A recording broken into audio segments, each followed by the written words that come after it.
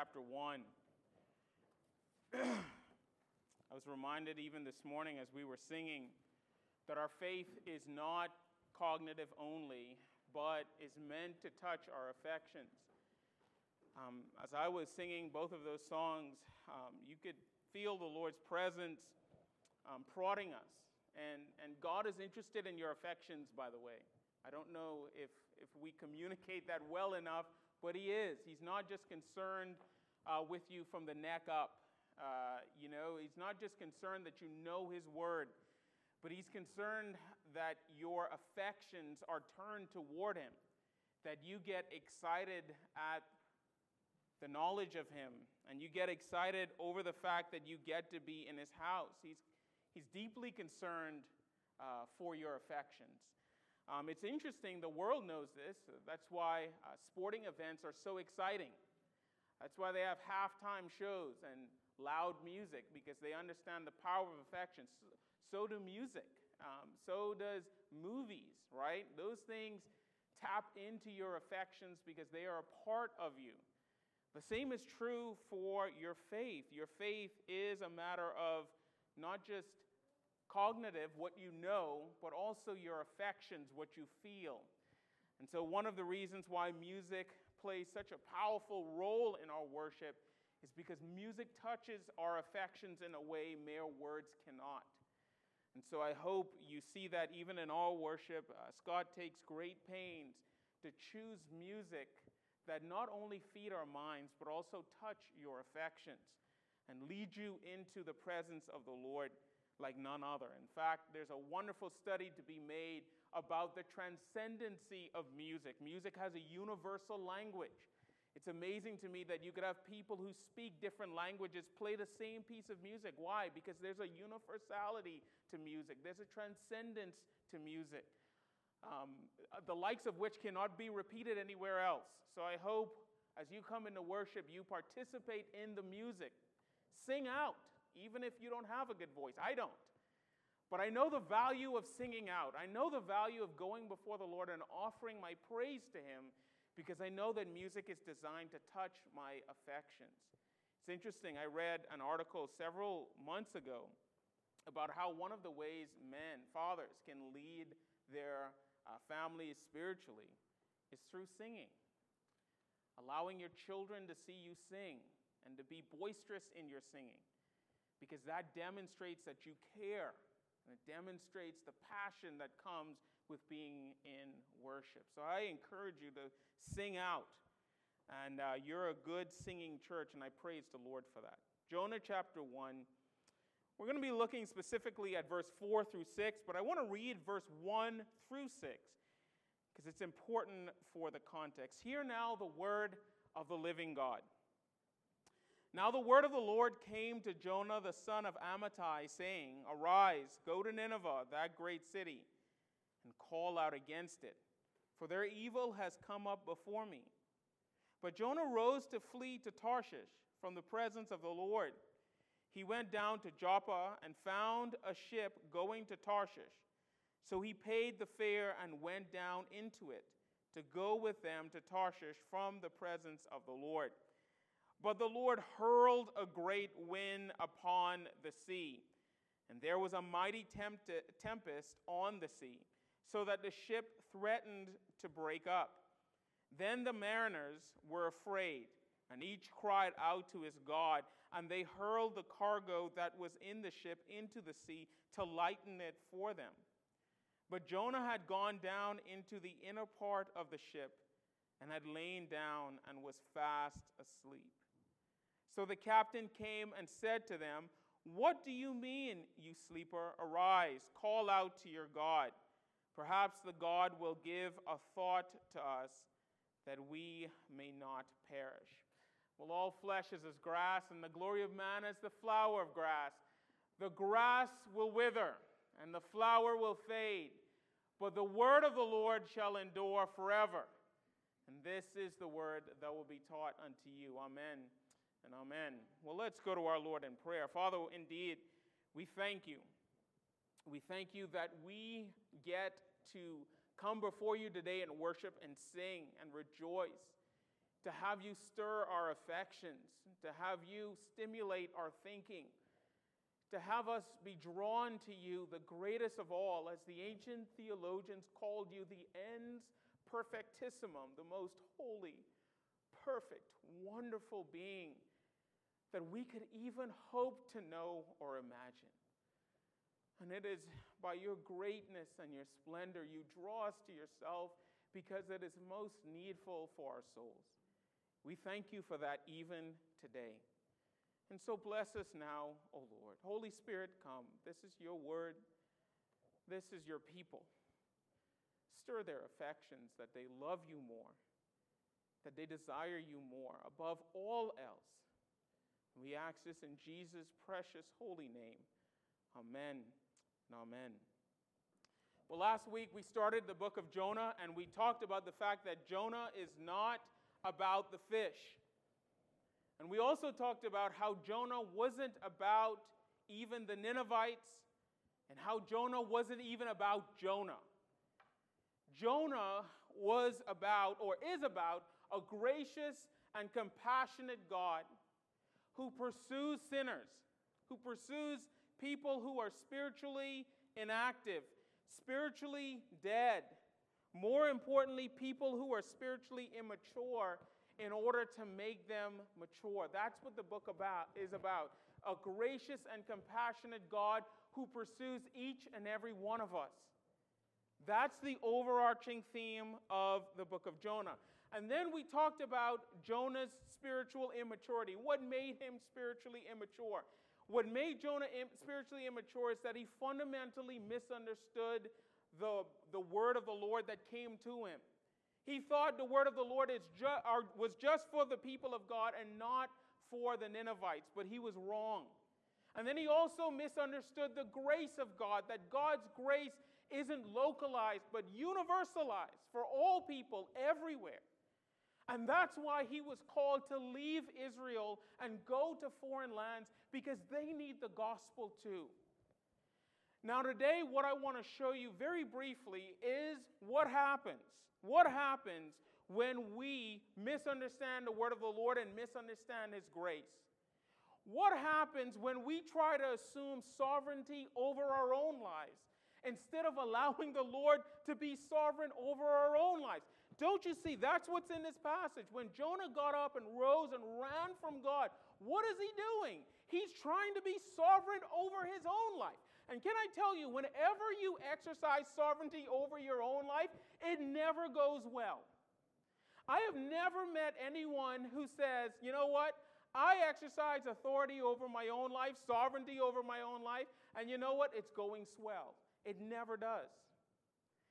The only time in your life you will be at peace, at rest, is when God is truly sovereign over your own life, where you allow him to dictate the way you live and the way you act and the way you think. That's true sovereignty. That's true freedom that can only be found in the Lord Jesus Christ. And so we see Jonah running from God. And what does all of this produce? All of this produces spiritual indifference. Spiritual indifference. Now you're sitting there and wondering, well, Pastor, what is spiritual indifference? How do I know spiritual indifference in my own life? How can we see it in the book of Jonah? Let me give you a quick example of what spiritual indifference is. Recently, I was out eating, having a meal somewhere, and I can't remember exactly where, but I do remember this scene. There was a mother who brought her teenage son in, and they sat down and they began ordering. And immediately this young man whipped out his phone and started looking at his phone.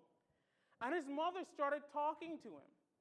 And he paid her no attention. In fact, even jokingly, she tried to lower his phone and receive eye contact with her. And I could hear him saying, hey, stop that. I'm looking at something. I'm doing something. And as I was sitting there, I thought to myself, here's a mother who is longing to have fellowship with her son, longing to talk to him, longing to know what's going on in his life. And what is he doing? He's completely oblivious to this. He's on his phone. He's not even paying attention to her. Now, you and I both know if we're talking to somebody and they pull out their phone and completely ignore us, how we would feel, right? That's the essence of spiritual indifference. It's when God is trying to enter into fellowship with us, when God is trying to communicate His will to us, when God is trying to talk to us and get to know us and to have fellowship with us. Instead of us being attentive to the will of the Lord, we're spiritually on our phones.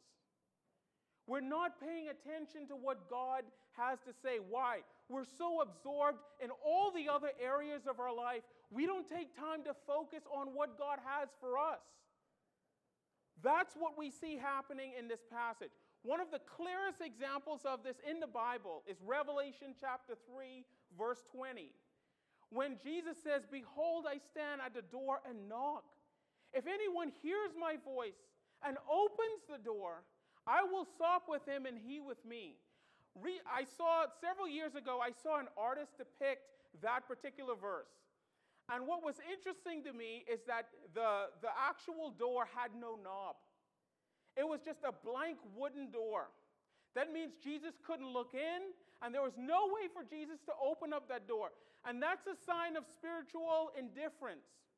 There is no access for Jesus in our lives.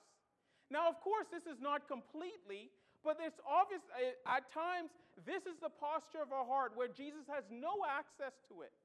No ability to correct us, no ability to lead us or guide us. That's the essence of spiritual indifference, and we see this repeatedly in this passage. So, what I want to do for the remainder of our time is I want to take a closer look at Jonah's spiritual indifference, because I think that these are the ways you and I manifest spiritual indifference in our own lives, and how the Lord often calls us to repentance and tries to get our attention. Now, I want to look at the signs of spiritual indifference from verse 4 down to the end of the passage. And then I want to look at the harm of spiritual indifference. First of all, the signs of spiritual indifference. Then I want to look at the harm of spiritual indifference. First of all, the signs of spiritual indifference. The first sign of spiritual indifference is found in verse number 5. Moral weakness. Notice the moral weakness of Jonah. Verse number 5. Then the mariners, when God hurled this big wind, and the storm and the mighty tempest came, in verse 5 it says that the mariners were afraid, and each cried out to his God, and they hurled the cargo that was in the ship into the sea to lighten it for them. Notice what Jonah did, right? Jonah knows that God is coming for him. He's not spiritually dead. He's fully aware that God is coming for him, that he has angered Yahweh. He's angered his covenant-keeping God. And what does Jonah do? It says, the rest of verse number 5 says, "But Jonah had gone down into the inner part of the ship and had laid down and was fast asleep." What is the word of God saying here? It's saying this. Jonah knew what he had done, and instead of repenting, instead of facing what he had done, Jonah ran away. And the Hebrew here suggests that Jonah on purpose went down into the ship and went to sleep. This is moral weakness.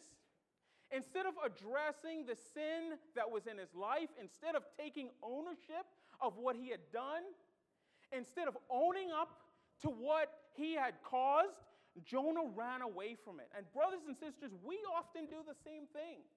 There's some of us inside here today know that there are conversations that we need to have with brothers and sisters in the Lord, but we dilly-dally and don't do it. There are many of us in here know that there are hard things that we have to do spiritually, but we lack the moral courage to do it. That is what's happening here. That's what Jonah is doing. Jonah is showing tremendous moral weakness. Instead of addressing the sin in his life, instead of dealing with the sin of in his life, Jonah fell asleep. Now notice the second one, and this one is so egregious. Not only does Jonah have moral weakness, the second one is this, the spiritual inactivity of Jonah. Look at verse number 6. This big storm is brewing, right? I mean, their whole world is coming apart. Notice the mariners. The mariners are spiritually active. They're afraid. They cried out to their God. But Jonah is completely asleep, so much so that the captain had to go down and says, "What do you mean, you sleeper? Arise, call out to your God. Perhaps the God will give us, perhaps the God will give a thought to us that we may not perish. Jonah is spiritually inactive when he's supposed to be spiritually active. Now, notice with me twice in this passage, it mentions that the unbelievers cried out to their God. First of all, one in verse number 5, that the mariners immediately began to cry out to their God. Then in verse number 6, they call on Jonah to cry out this God. Now, crying out to God is not simply prayer. In fact, if you're looking for a Bible study, go through the Bible and look at all the times this spiritual discipline of crying out to God is mentioned. I spent so much time on this, and it was a glorious study. And here's what I found out. Here's why crying out to God is so important. In fact, one commentator said it better than I ever could. He said, crying out to God is an act of desperation and total concentration. It is a fervent expression of faith in God and trust in His goodness and power to act on His behalf. That's what the mariners were doing. And by the way, that's what Jonah was supposed to be doing. And here's the great irony of this passage. The person who is spiritually inactive is the one who is supposed to be spiritually mature, the prophet. That's why God came to him in the first place, because he was the one who was supposed to be spiritually mature. He was the one that was supposed to be crying out to the Lord in this time. But who instead was crying out to the Lord? Those pagans that Jonah didn't want to go to in the first place. That's the great irony of this passage. And brothers and sisters, let me say this. I've often found that as a Christian, we are called by God to be spiritually active even in the midst of the storms in our lives. We're called to be spiritually active. But oftentimes, whenever storms come into our life, we go dormant. We go spiritually inactive. Notice that Jonah was in the midst of one of the most violent storms he had ever encountered. And Jonah is asleep when he's supposed to be spiritually active and mature. He was the one that's supposed to be crying out to the Lord. Now, later on, we see Jonah doing something that's particularly egregious. But before we go there, let me say this. In this passage, yes, the mariners, the sailors, they were spiritually active, but they were spiritually active to the wrong God. They weren't crying out to Yahweh. They were crying out to their God. And oftentimes, it's easy for us to point out how unbelievers, when we see them doing things in our society, to say, you know what, they're not doing it right. For instance, let me give you a few. Oftentimes, we look at unbelievers and we mock the way they're caring for the planet. We say, well, look at them being all crazy about global warming, all crazy about caring for the planet. Do you realize that Christians have a moral obligation to care for the planet as well? It's called exercising dominion over the earth. You know who's supposed to be the most crazy about caring for the planet? Us. Because we realize that God has made this earth for us, and we should care for it well. Here's another area, the area of social justice. You know, many of us decry critical race theory. Many of us decry all the things that's happening in our society today that are excesses when it comes to race. But do you know who's supposed to care the most about race? Do you know who's supposed to care the most about injustice? Christians.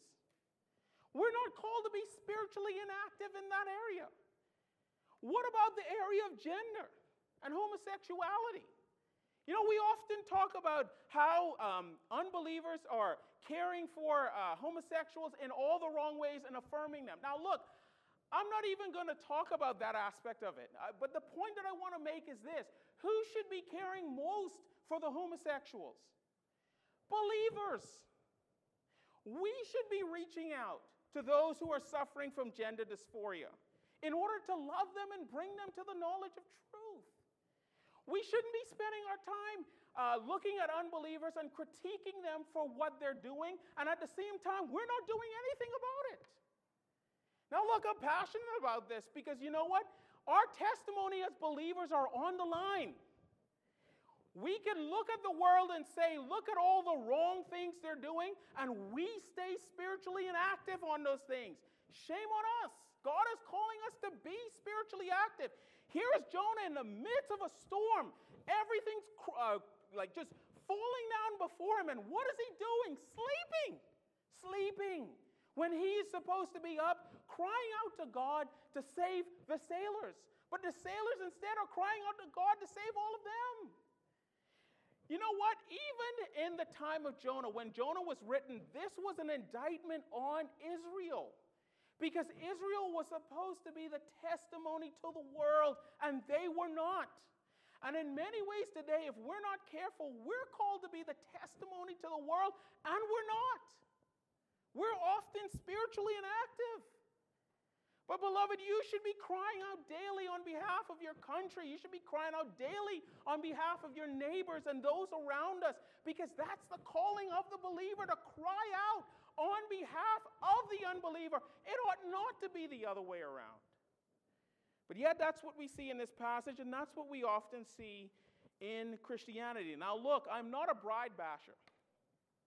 I don't believe in just bashing the people of God, because I know there are many of you inside here today have a heart and a passion for those that are caught in sin.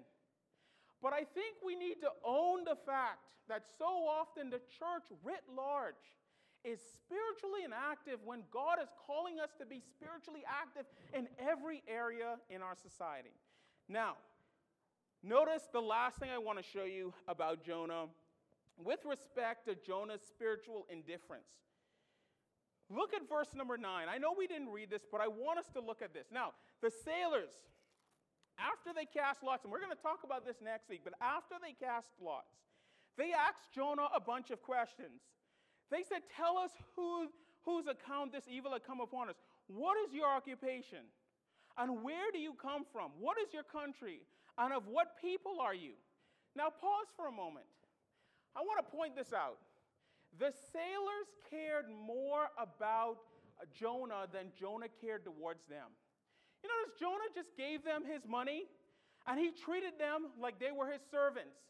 But notice that they took the time to find out who Jonah was. They took the time to show interest in Jonah's life. That was way more than Jonah did them. Now, what does Jonah do in response to their questioning? He treats them with condescension and remarkable hypocrisy. Notice what Jonah says. Jonah says to them, now look, I am a Hebrew, right? And I fear the Lord, the God of heaven, who made the sea and the dry land. And you almost want to say, that's a bunch of BS. You do not care one bit about serving Yahweh. You don't fear Yahweh. And you know I know you don't fear Yahweh. You wouldn't be running from Yahweh. If you truly feared Yahweh and you truly worshiped Yahweh, would you be running from Yahweh? The answer to that question is no. Of course not. Jonah is a big hypocrite. Now, here's why this is important, beloved. I have ministered to young people for a long time now. In fact, when I first went into ministry, I spent a great deal of time in colleges, and even now I try to reach out to young people. And do you know the number one reason why young people leave the church and leave the faith is because they see the hypocrisy in the church. That's why. They see the hypocrisy. And let me tell you, know who's most attuned to the hypocrisy in the church? Young people and unbelievers. They can sniff it out. They can sniff it out. Now, young people, listen to me. Let me talk to you for a bit. Even though I will grant you that there's hypocrisy in the church, but I want to say two things. Number one, hypocrisy is everywhere. Right? There's no institution you can go into that you won't see hypocrisy. So singling out the church specifically for hypocrisy would be wrong. But the second thing I want to tell you, young people, is this. Even though there's hypocrisy in the church, don't throw away the church. The hypocrisy isn't with God. It's with those that follow him. Those that follow him are the hypocrites, not God. And you know what? We're sinners. We are sinners. I will grant that. But that is no reason to cast off God and His Word and the power of the Holy Spirit in your life. Don't do it. Because where are you going to go in a world that has no mechanism to realize their own hypocrisy? That's where you'll end up. At least in the church, you can come and hear a sermon about how we're hypocrites and we need to change. You're not going to hear that in the world. The world doesn't recognize its own hypocrisy. They live in it and they're content with it. We as believers ought not to be. Look, parents, we need to live in such a way we're not manifesting hypocrisy. Look, our children are looking at us and they're watching us and they can sniff it out. When we say the right things and do the right things in front of other people, and when we go home we're completely different, that's hypocrisy. When we're like Jonah and preach this lofty gospel, right? I am a Hebrew and I fear the Lord, the God of heaven that made sea and dry land. Even what Jonah says was meant to be a dig against the sailors, because the sailors were praying to their sea god and their localized god. And Jonah says, your gods are inferior. My God, on the other hand, is the God that rules over the sea and the dry land. Who cares? You're not serving the God you are preaching. That kind of hypocrisy is rampant in our churches. And you know what? Our children see it. And unbelievers see it. And they're not impressed by it. You as a believer, if you are a believer and you believe the faith and you preach the faith and you try to live the faith, you have to be conscious of the fact that we at times can be hypocritical. And we need to call that out and repent and move forward. But I'm telling you, we need to be careful of this because our children and the world are watching. They're seeing our hypocrisy. And how do we overcome hypocrisy? Well, first of all, humility. Humility. We need to own when we are hypocrites. And we need to confess that before the Lord. And we need to ask the Holy Spirit to help us not to live in a hypocritical way. But another thing is that we need to be open to correction. Look, there are times in my life when I'm being hypocritical where I just don't see it. It's not on my radar. But I'm so thankful when people call it out, that I'm able to see it and I humble myself and be open to correction. But also repentance. Willing to repent and ask the Lord for forgiveness. And willing to move forward in the Spirit and the power of the Lord. Now, I don't have much time, but I need to give you the second one. And that is this, the harm of spiritual indifference. What's the harm of spiritual indifference? Well, the harm of spiritual indifference is seen in the rest of Jonah chapter 1. Who suffers as a result of Jonah's sin? The sailors and also the Ninevites, both of them suffer as a result of Jonah's sin. Now listen to me, this flies in the face of our individualistic and autonomous culture. We live in a culture that says, you know what, I can sin and do whatever I want, and as long as it's not directly impacting other people, I'm okay, I'm fine. Jonah flies in the face of that. Did Jonah do anything directly to the sailors? No. And did Jonah do anything directly to the Ninevites? No. But who suffered as a result of his spiritual indifference? They did. In the book, Misreading Scripture Through Western Eyes, the authors do a masterful job of this, of pointing out at how there is no sin you and I commit that doesn't impact those around us. Even private sins, sins such as sins that we harbor in our hearts, such as anger or bitterness or lust. Any sin that we hold privately that we think don't impact others, beloved, get that out of your mind because it does. It impacts your ability to minister to other people and for God to use you to minister to other people. There's no such thing as private sin. And they bring this out in such an amazing way. First of all, they talked about Rahab. How Rahab, her simple act of protecting the spies actually was a blessing to her family. But right after that, Achan, who took the things that he weren't supposed to take, how his sin actually impacted his entire family. These were private things that they did, but it had a profound impact on all of those around him. Now, Pastor, why are you harping on this? Here's why I'm harping on this. By the way, I'm glad you asked. I'm harping on this because this is the essence of the gospel. Hear me, because this is so important. In Romans 5:19, Paul says this, "For as by the one man's disobedience they were made sinners." All of us were made sinners. "So by the one man's obedience they will be made righteous." The essence of the gospel is this, that even though you were not there with Adam, Adam as our representative, as our federal head, we sinned in him, and that sin impacted each and every one of you inside here today. Some of you might say, well, Pastor Dennis, that's not fair. Hold on. Because Paul says that what Christ did on the cross actually impacted you and gave you the ability to be righteous, to be clean before God. So if you have a problem with being in Adam, you also have a problem with being in Christ. If you don't have a problem with being in Christ, then you shouldn't have a problem with being in Adam.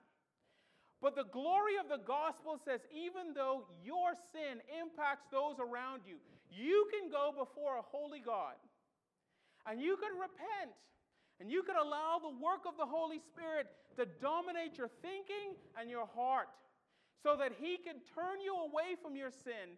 And now your rebellion can be turned into obedience, and that can have an amazing impact in your home and in your community as well. Now look, I have to draw this to a close, unfortunately.